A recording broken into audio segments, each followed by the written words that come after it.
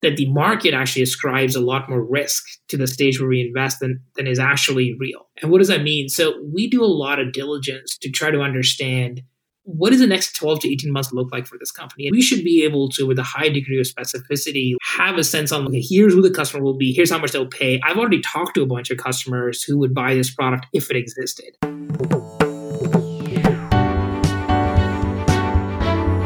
You are listening to The Sure Shot Entrepreneur,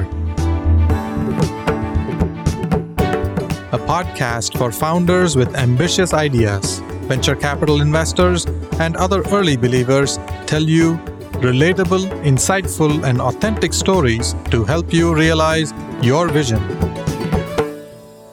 Welcome to The Sure Shot Entrepreneur. We are here today with Gaurav Jain, managing partner and founder at F4 Capital, a Silicon Valley-based venture capital firm. In this episode, Gaurav and I talk about his journey into venture capital, starting as an entrepreneur and later working at Google as one of the first product managers, and how he started F4 Ventures. We talk about specific examples of startups that he invested in, like Cruise Automation and Moderna Health. He gives his perspectives on what he looks for in entrepreneurs, the storytelling, the market sizing, and other details that he likes to see in the conversations with entrepreneurs. Gaurav, welcome to The Sure Shot Entrepreneur. Thank you for having me, Gopi. Tell us about yourself and walk us through your career journey over the years. So I was born in a small city in India and then grew up in India. My family decided to move to Toronto in Canada when I was in high school. So finished high school in Toronto, went to University of Waterloo for software engineering. When I went to Waterloo, my goal in life was to become an engineer at Microsoft because that was the cool company at the time, and that's what I wanted to do. Never was able to get a job at Microsoft, but by the time I graduated, Microsoft wasn't a cool company anymore anyway. But I ended up starting a company in the mobile space. That was my first exposure to venture as a venture-backed founder. So we raised what would be called a pre-seed round of about $600,000 in the summer of 2008.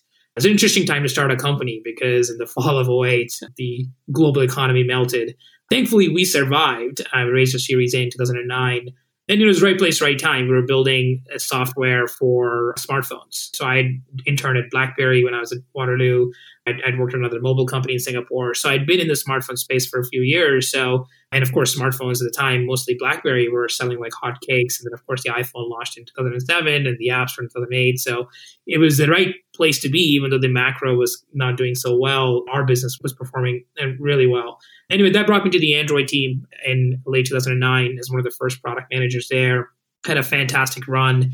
It saw Android from less than 1 million total users to about 1 million new users a day by the time I left. For the last 9 years or so, I've been in venture. And initially with a fund called Founder Collective on the East Coast. Did about 26 seed investments there in my 4.5 years. And then left in 2016 to start F4 with my co-founder, who I've known for many years. And he's got a similar background to me in some ways. Also born and grew up in India.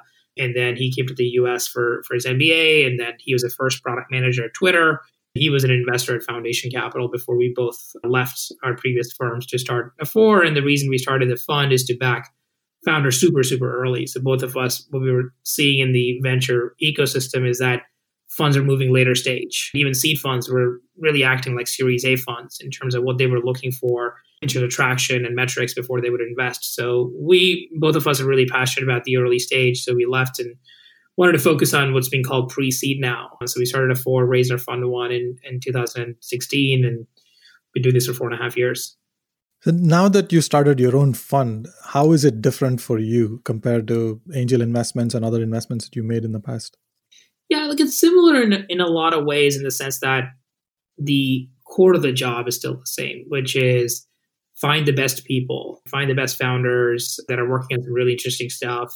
You meet hundreds of these companies and you have to be able to quickly get to those 1 or 2 or 5 that you want to invest in and then support those companies, getting to product market fit and scaling those businesses. So that core is the same, whether I was working at a fund or if you're an active angel investor or now running a fund. There's a few additional things I have to do As a founder myself now, you have to build a franchise and a brand from scratch. You have to fundraise yourself. So we've raised 2 funds now. In a lot of ways, it brings the humility back of what it's like to be on the other side as a founder, raising capital and having to tell your story and convince people to give you money and take a bet on you.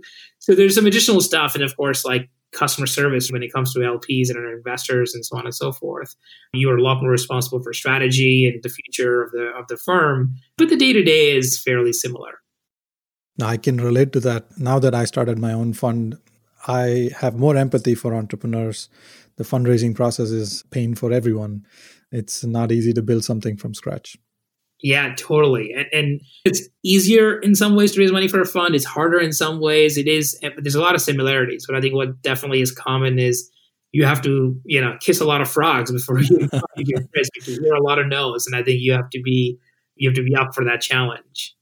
Yeah, you got to get used to rejection. What kind of areas do you focus on for your investments? We're more stage focused than sector focused. So you meet a lot of investors that'll say, oh, I'm focused on future of work, or I'm focused on VR, or whatever the case might be. That's one way to practice venture. We've taken a slightly different approach, which is more stage focused, but be generalists. We are focused in that quote unquote 0 to 1 phase. Typically, it's a couple of founders that have a pretty clear sense of what they want to build, what use case they want to go after, who the customer may be. They've done a lot of customer discovery work, but they don't have a lot of traction yet. Maybe they have a prototype, maybe a pilot or two, but the business is still fairly early. And this is typically their first money that they want to raise, usually at $1 million to $2 million.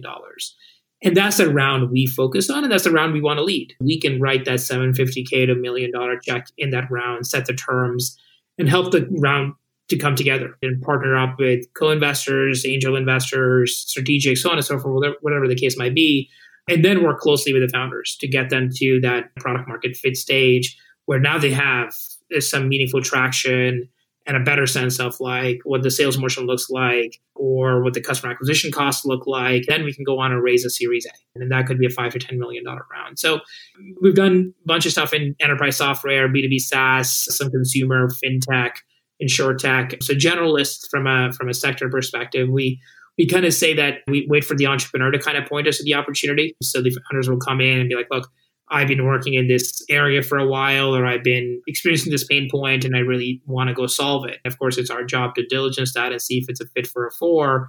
And then if it is, then we'll make that investment. Yeah, this is a difficult space where going very, very early, super early, there's a lot of risk there. And some VCs call themselves early investors, but they don't really take that kind of risk. What stage is too early for you? How early is too early and how late is too late for you? Yeah, I think if the founders haven't quite picked like a use case that they want to tackle, that's likely too early. So for example, and we meet some stellar rock star founders with a great resume.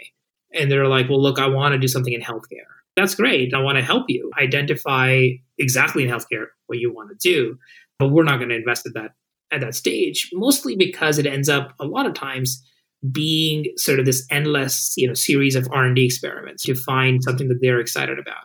The challenge with that is A, they may not find something that they're excited about to build, or B, they find something that we're not excited about to be an investor in. It's just not fun in either of those scenarios. So we'd rather be helpful at that stage and wait for you to say, okay, this is the exact problem I want to solve, and for us to obviously diligence to see if it's a fit for a four.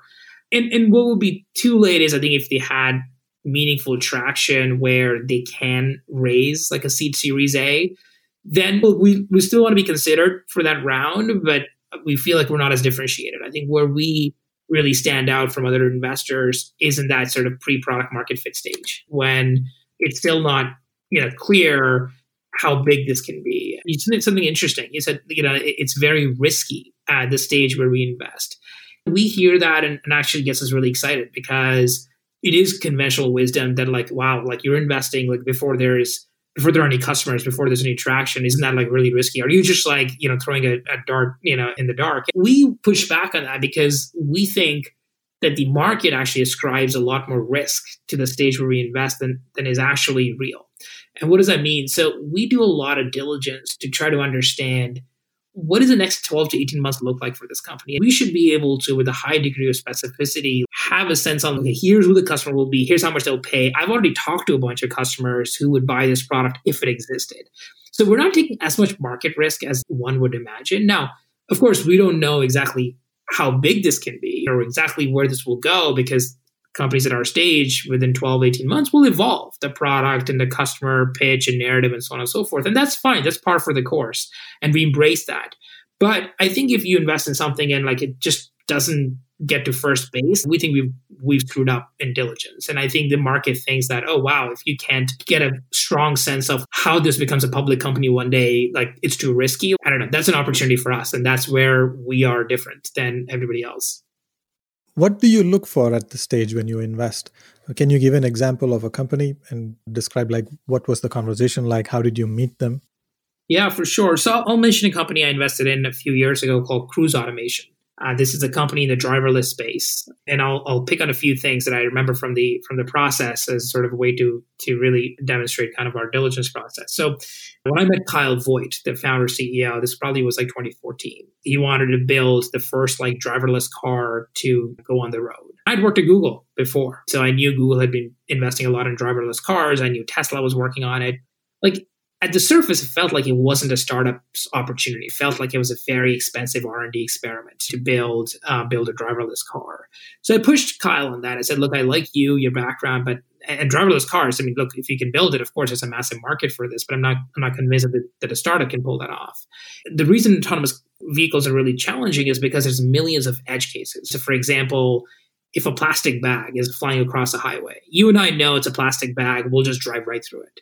But if for a computer, for a sensor, they can't differentiate whether it's a plastic bag or a human. And obviously the response is very different in those two cases. There's millions of these edge cases. And the only way to solve for that is just with data. The reason it's really expensive to build these autonomous cars is because you need a lot of data. And how do you capture data? By having cars on the road that are constantly capturing this data. So my response to Kyle was like, look, I think it'll cost you hundreds of millions of dollars to build this car. Like, why would an investor like me want to back you at seed? He had an interesting, non-obvious insight. What he said was, look, you're right, it's a data problem. But the way I'm going to gather data is not by putting hundreds of cars or thousands of cars on the road, which is what Google is doing and others are doing. But instead, I'm going to build an MVP, a product that I can put as an aftermarket part. And he picked Audi S5. He said, all that aftermarket part does is like keep you between the two lanes. It can help you change lanes, and then maybe it'll help you change like go from one highway to another. Simple technology. But I think I can find some like early adopters for this, for whom that technology is not already built in the car. So I can put this in the trunk, and then I'll give you free car wash. And then every week, and when you come in for a car wash, I'll download all the data from the hard disk that you've captured through the week. I'm going to use all that data to keep learning and making these models better. And I was like, like that's a non-obvious insight. That's an angle of attack that's very different than what everybody else is doing or wants to do, which is conventional wisdom, is like put a lot of these cars with like test drivers on the road. It's that insight. And look, I didn't know exactly if it was going to work, but the way he'd been thinking about the problem, the way he's sort of has a nonlinear thinking got me really excited. To add to that, he talked about how he'd gone to MIT studying like computer vision, AI, and so on and so forth, because he's been wanting to build autonomous cars for a long time. But the reason he finally started this company in 2014 is because he felt that the sensors had come a long way and the models had come a long way, where stuff was more or less available off the shelf. The first autonomous vehicle was now actually an endeavor worth pursuing.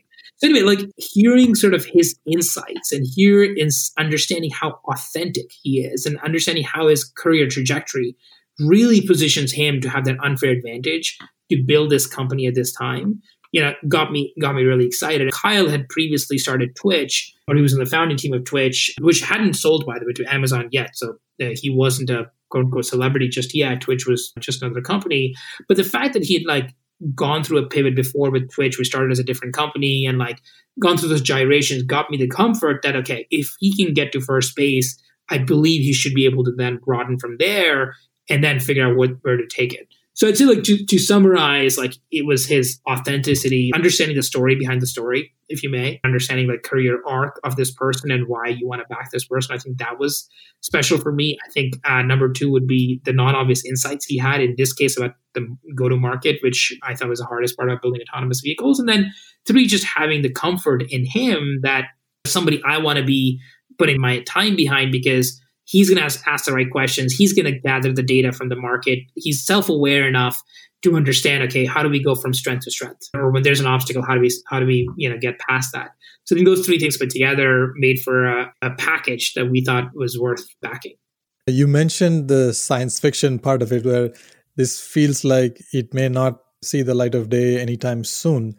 How do you develop conviction? Is it the matter of the founders having conviction and telling the story behind the story? Are there also other things that you look for that are kind of qualitative and subjective? Yeah, look, I think you can tell by asking a lot of questions on whether these founders have like a bias for action or not. Are they just like impatient types, which are like, I want to learn from like being in the field and not like learn in vacuum. Like you want to get that sense. Look, it's not, you can't ask the question directly. You ask the question directly, but you have to indirectly kind of get at that. So for example, in the case of Cruise, one answer would have been, well, look, we're putting people's life in danger and blah, blah, blah. So like, we're going to build a perfect product and then bring it to market.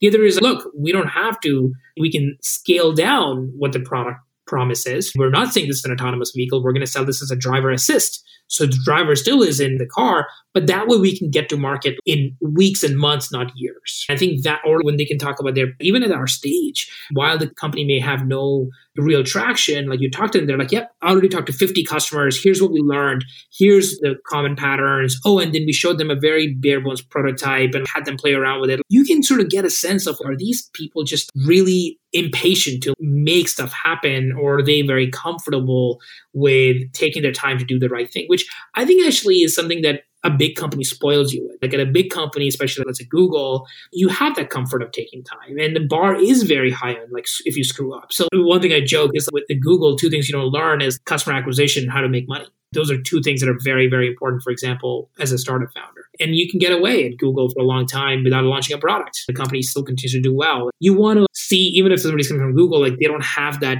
inculcated so deep rooted in them that it just won't be a good fit for a startup. How many times do you meet the founder before you decide to make an investment? I see that these standard stories of how to MAC-CAC LTV ratio, all of those things are important, but I'm curious to see, does it take multiple conversations over weeks or months? Like, how do you make these decisions? Yeah, we move fairly fast. It's partially coming from my experience of having been a venture-backed founder and now, of course, raising money as a fund manager. Is I think fundraising is a means to an end and not an end in itself. So we want to get out of the way as quickly as possible and let the founders get back to focusing on the customers, not on their investors. So we try to be as efficient with their time as possible. At the same time, though, it is a big decision for both sides. I think the average successful venture-backed company lasts for 10 plus years before there's an exit. The average marriage in the US lasts for 7 years or something. So picking your investors is a bigger decision in some ways than your life partner, or at least in the US. So it's a big decision. So we want to do justice by the process for both the founders because they can't fire us once they bring us on the cap table, and for us because we cannot uninvest. The process lasts anywhere from 2 to 4 weeks. We meet between my co-founder and I, about 3,000 companies are sent to us a year. We'll probably need some small fraction of that. Obviously, these days with COVID, it's all virtual, but pre-COVID and hopefully post-COVID, it would be usually starts off virtual with a quick 30-minute call just to get a sense of could this be a fit or not for us. There's a massive drop-off from there. So I'd say about 90% of the companies, we have to unfortunately say no after that first meeting. And then for the 10%, I'll have my co-founder also meet with the founders within 24 hours or so. He's met with them, and now we can both debrief. If it looks like it could be a fit for us, that's when we go really, really deep. That's when we will spend, I don't know exactly, an aggregate probably 4 to 8 hours, maybe 10 hours or so with the founder, the different founders, maybe key team members if they have anybody else, the two founders, just to kind of get to know them as well. Get to know how they operate. Are we a good culture fit? The kind of founders, for example, I like are ones that have a healthy combination of they gather data, they seek feedback, they talk to a lot of people, but at the same time, they don't overreact from what people say, right? They're able to synthesize what they hear and they can make up their mind and they can form a strong point of view. So, that's the kind of founder I like to back. So you want to get to know them. You want to do diligence, obviously talking to some potential customers and so on and so forth. But within kind of a couple of weeks, we can go from start to finish. Has anything changed for you in this process because of COVID? Yeah, because we're not able to spend as much time with the founders, especially obviously in person. We do a lot more back channel references on the founders to see if we can get a sense from somebody who we trust, who has worked with these people in the past, who can vouch for them. Especially as you're not bounded by just investing in Silicon Valley. We're investing certainly across the US and Canada and maybe even opportunistically outside. As there are folks coming in from the outside the network, it's just the bar is higher on just getting to know them, whether directly or indirectly. And deals are moving fast as well because investors don't go on vacation anymore, or nobody goes on vacation anymore. And because of Zoom, we don't have to commute and stuff. The velocity of fundraising has just gone up. So because we're forced to make decisions even faster than we had in the past, we just try to lean more on what other people may also know about these folks. That's probably the one big change. Yeah, in some ways, honestly, I like the new normal of kind of doing things virtually. Just makes it a lot more efficient, frankly, for the founders. I mean, as a founder myself, having raised money for a company and a fund, like just the overhead of like running from office to office, checking in downstairs at reception, then going upstairs and waiting for the person to come in and getting the water. It's just like I'd rather be focused on my business rather than doing that overhead. And now with Zoom, you can be in and out of meetings so fast. So I think there's a lot of upside to the new process. Parts of that will stick. But look, at the end of the day, what makes a successful company hasn't changed. So the process will more or less stay the same. Yeah, in some ways, working from home has improved my productivity, cutting out a lot of wasted commute time and networking events that didn't really matter as much. But I really miss the personal interactions and the serendipitous conversations. Yeah, totally. And especially the networking events in the evening, the dinners, I think that for sure. And like even for the founders we back, I used to prefer to like go out for a dinner or something with them and just really get to know about them and their family and where they grew up and share my story. And like, because we look to build these like long-term relationships that really transcend that one company. So I'll give you some examples. I backed a company called Firebase back in 2012 with the seed round. And the company was acquired by Google in 2015, I think. And then those founders did really well personally. They ended up becoming LPs in our fund, pretty significant LPs at that. Then one of them ended up starting a new company, which we got invited to, even though he could have just backed his company until like Series B or something. He had a lot of other investors wanting to invest, but he let us write a small check. So we look for these like really long-term relationships and friendships, frankly, more than anything else. I went to one of the Firebase's founders' wedding earlier this year in Hawaii. So like, yeah, that's the kind of stuff we're looking for that. You just got to get to know people outside of just that very formal, transactional kind of pitch meeting. Yeah, like you said, once you invest, it's a long-term relationship. Neither can they get rid of you and nor can you get rid of them. Could you give an example of a startup? What have they done to make it easy for you to understand the business and evaluate them and get to know the founders? Yeah, it's a good question. I think you have to be able to tell a story that's captivating. And look, I'm not a natural storyteller, so a lot of it comes with practice. A lot of it comes from getting feedback from people. And try to tell your story to somebody who doesn't know much about the business or maybe not even in the industry. Only when you can explain the story well to them and they get really excited about what you're pitching, I think that's when you're ready. I feel a lot of founders get too lost in the weeds, the details. And I get it. I'm a founder myself. There's a lot of details that took a lot of hard work to figure out and you're excited about and you want to share that story. But you have to empathize with the person on the other end, i.e., let's say me. I meet 5 to 6 new companies a day. It's just like at some point, if it's too complicated, you're just not able to grok all the important details fast enough. But if you can simplify it, if you can really tell a story of why this is so captivating, why the world is going to look like the way you're articulating it, I think that's important. Then if things are interesting, we can all dig into the details later. But I wouldn't throw the details too early, too much. Being able to boil down the story, being able to simplify what's so special, and then focus on a few things, maybe 1 or 2 things that you have figured out that are super non-obvious or that are working really well, or 1 or 2 things that need to go right for this to be big. That's really important because was it Ben Franklin or somebody said, I was too busy, so I wrote a long letter. It's actually really hard to say things in few words or to write a short document and still be able to get your message across. That's really important, especially the early stages where the numbers are not there. A lot of it is kind of potential and hope, vision versus real data. Can you give an example of a startup that did it really well? Yeah, one that comes to mind is a company called Modern Health. The founder, Alison Watson, she was a product manager at a company called Collective Health. Collective Health basically helps a lot of self-insured employers, so big companies that pay for their own health insurance. This is a software layer that powers that. And I remember meeting her even before I met Modern Health, which is basically an emotional and mental well-being platform for employers. Before I met her, I'd been through my own kind of mental health journey. I knew that it is a problem that affects a lot more people than people talk about. It's like very stigmatized. And I felt like there was an opportunity to build a business around that to help people. But I hadn't met an entrepreneur yet that I felt that had it figured out. So anyway, met Allison, and remember she came in and she really talked about how she was very passionate about mental health, but also at Collective Health, she had seen that a lot of employers had started to ask about benefits around mental health. Employers started to say, like, look, we realize mental health affects productivity of our employees and we'd love to help in some ways. Do you have something? And there was no good partner that Collective Health could point to. That's sort of what got her to say, hold on a second, I'm going to leave and start a company to solve this problem. That was it. It's like, hey, look, I saw this problem. I think it's massive. Here's some reasons why. She told stories about like what she would hear in these calls with HR benefits managers or employees and so on and so forth. And so she talked about like, here's how we're going to solve it. And she had some really interesting insights around how not everybody, it's a spectrum. Some people are clinically depressed on one extreme end, maybe 10% of the workforce. It's a normal distribution. And most of us in the middle somewhere, which is like on and off episodic like issues with mental health. There's a bunch of folks that just want to do like proactive mental health work.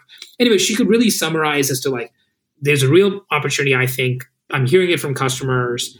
Here's some early ideas on how we can solve the product. And like, that's it. As you dig in, you start to learn more and more details around how the algorithm would work or how the marketplace would work and so on and so forth. But she can capture your imagination by talking. One of the things she talked about was like how she believed mental health will be the fourth pillar of benefits. There's healthcare, obviously physical health, insurance, at least in the US, then vision and dental. And she talked about how mental health could be the fourth one. And like that in and of itself, you're like, yeah, like mental health is important, maybe even more important than vision and dental. Why don't employers offer that? Because it affects productivity so much, especially when you're an information economy worker. So anyway, like that captures imagination. Then you start to dig in and get more excited. Yeah, that is an important topic. I'm glad to see that it's becoming more prevalent for employers to adopt this product and offer it as a benefit to employees. It's great for the individual and it's definitely great for the company as well. I agree. Is there a pet peeve or is there something that you don't like that you see in these meetings with entrepreneurs? I generally have a pet peeve in the sense that like it feels like this whole ecosystem is still fairly inefficient for people where, especially as a founder, just being able to find that investor, getting an intro to them, it's not a solved problem, which is crazy because like with so much technology and AI, you'd imagine it should be easier. And same thing with investors. I would love to spend more time with fewer companies where I think that I could be a fit for them, I could be helpful to them, and I'm excited about them. But I still end up meeting a lot of companies where I think what they're working on is really interesting or they're impressive. It's just not a good fit for me personally or for the fund. That is a pet peeve that I hope gets solved more and more over time. And believe it or not, even now when our portfolio companies will come to us with, hey, look, we're going to raise a Series A or Series B, we'll start with a blank spreadsheet and then start to populate it with names and who we should reach out to. That is nuts. It's bananas that that's how it works because it's so much about top of mind, so much about who did I speak with last week, and that's the name I remember, not the person I met 6 months ago. So I think there's a bunch of inefficiency in how supply meets demand in this marketplace. I think somebody will solve it at some point. That's one. I think as we were talking about earlier, founders that are just not able to articulate exactly why what they're working on is truly special and different. Part of me feels like maybe there is something there if only they could just articulate better. Maybe that articulation just takes some practice. Not everybody is Barack Obama and like charismatic and like storyteller, and that's okay. I think that's just one of many things that are needed to build a successful business. So I think that's definitely frustrating. Also, just not being able to invest in more companies. We have to say no to so many founders, so many great founders. I think it's definitely heartbreaking. I mean, I write an email to the founders, at least no more than a week after I meet with them if we're not going to invest. And it's tough because I know what it's like to be on the other side. There's a lot of things I'm not the biggest fan of. Yeah. I want to switch to the last part of our conversation. I want to ask about community involvement. Is there a nonprofit organization that you're passionate about? Yeah. One of the areas where I've become more active is politically. I know it's not a nonprofit directly, but I think it is incredible how much power and influence politicians have, and at the same time, how disinterested people in Silicon Valley and tech in general are. That's not great. That's not good for our country to A, be so polarized, and like B, for people to not be engaged in what I think is their civic duty. So one of our friends ran for Congress, and I supported him through running fundraisers and just like getting more voices of reason in Congress that are more moderate, not just like right or left, which I feel like is just going to take us in a completely wrong direction. So we've been finding ways to be helpful beyond just obviously investing in companies, especially given what's happened last year with COVID and BLM and so on and so forth. I feel that is an area which us folks in tech maybe think that it's not our cup of tea, but I think we have to be more involved. ACLU is great. God bless those folks, because there's so many people whose rights and liberties get affected a lot of times because of what politicians are doing or how regulation affects folks, and like whether that's immigration and so on and so forth. And we definitely support that organization financially, because I think they're doing God's work. Yeah, we certainly need to be more actively involved in both local politics and national level politics. This is great. I think we could easily spend another hour just chatting about different things, but I'm so happy that we were able to schedule time today to record this. Thank you very much for coming to the Sure Shot Entrepreneur. It's a pleasure and honor. Thank you for having me here. I very much enjoyed the conversation too. Thank you for listening to the Sure Shot Entrepreneur. I hope you enjoyed listening to real-life stories about early believers supporting ambitious entrepreneurs. Please subscribe to the podcast and post a review. Your comments will help other entrepreneurs find this podcast. I look forward to catching you at the next episode.